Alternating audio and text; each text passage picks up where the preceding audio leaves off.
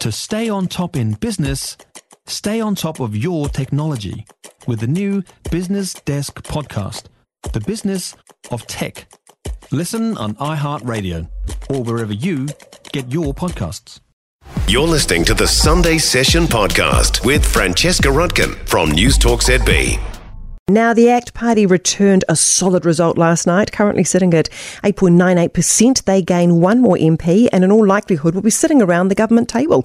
ACT Party leader David Seymour is with me now. Good morning.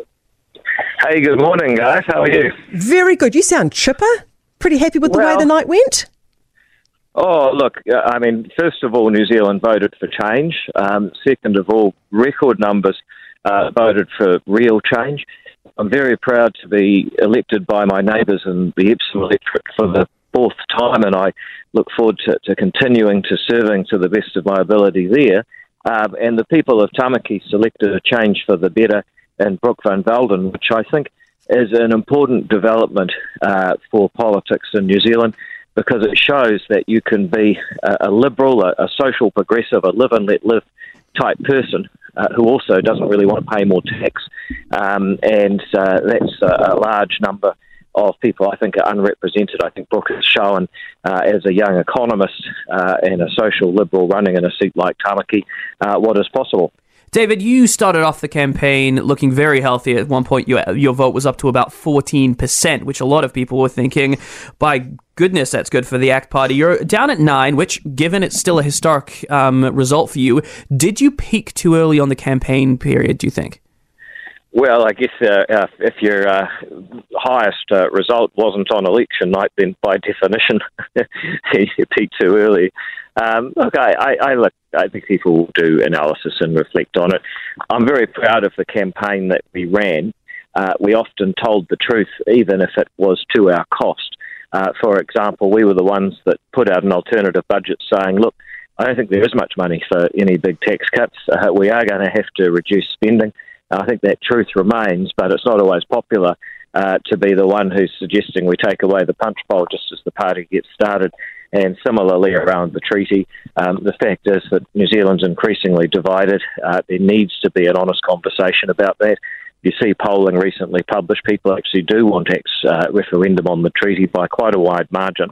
However, being the person who is pointing out that we need to have an uncomfortable conversation about race doesn't always endear to people. And so I think, in a way, I've seen other people who perhaps weren't so upfront about their intentions and what they believe needs to happen.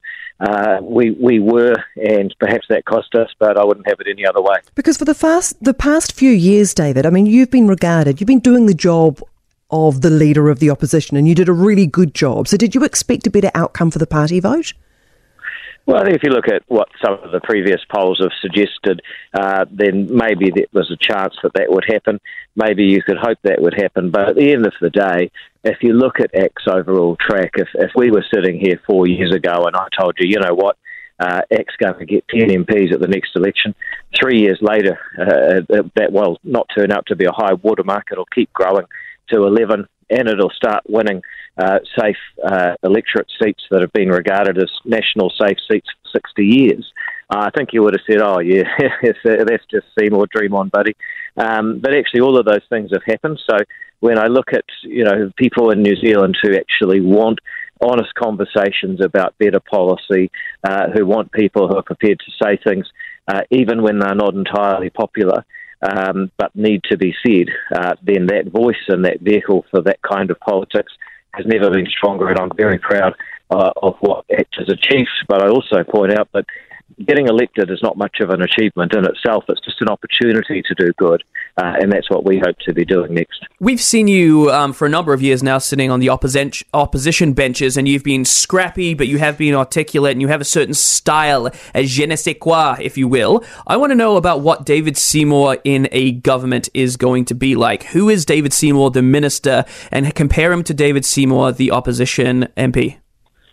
Well, I mean, just for a moment, let's just be clear that, still 500,000 people's votes haven't been counted yet, so we've got to be respectful of that. And then there's the question of what a new government actually looks like. But with those caveats, I think the question is, well, actually, it can be answered by the time that I was in government, it was a while ago, but from 2014 to 2017, I was part of the key government. I was responsible for charter schools. I think we did very good policy work there. I think charter schools was a successful policy shut down by Labor for ideological reasons rather than practical reasons to do with kids' welfare. And I look forward to taking the same approach in government again. As a party that is very heavily focused on better policy, because look, this country, we can't change our isolation geographically. We can't change our population quickly. We're not going to find a gold mine underneath New Zealand, but we can change the policies in such a way that we unleash people's creativity. That's ACT's commitment, and that's what we'll continue to do. David Seymour, thank you for your time and congratulations on last night.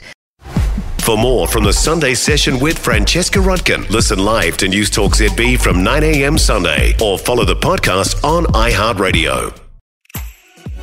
If you enjoyed this podcast, you will love our New Zealand Herald podcast, The Little Things, hosted by me, Francesca Rudkin, and my good friend Louise Airy. We focus on all the little things that you can do to make a positive impact on your life and to cut through the confusion from the health and wellness industry. Join us every Saturday to hear from the experts for all the tips and advice you need. Just search The Little Things on iHeartRadio or wherever you get your podcasts.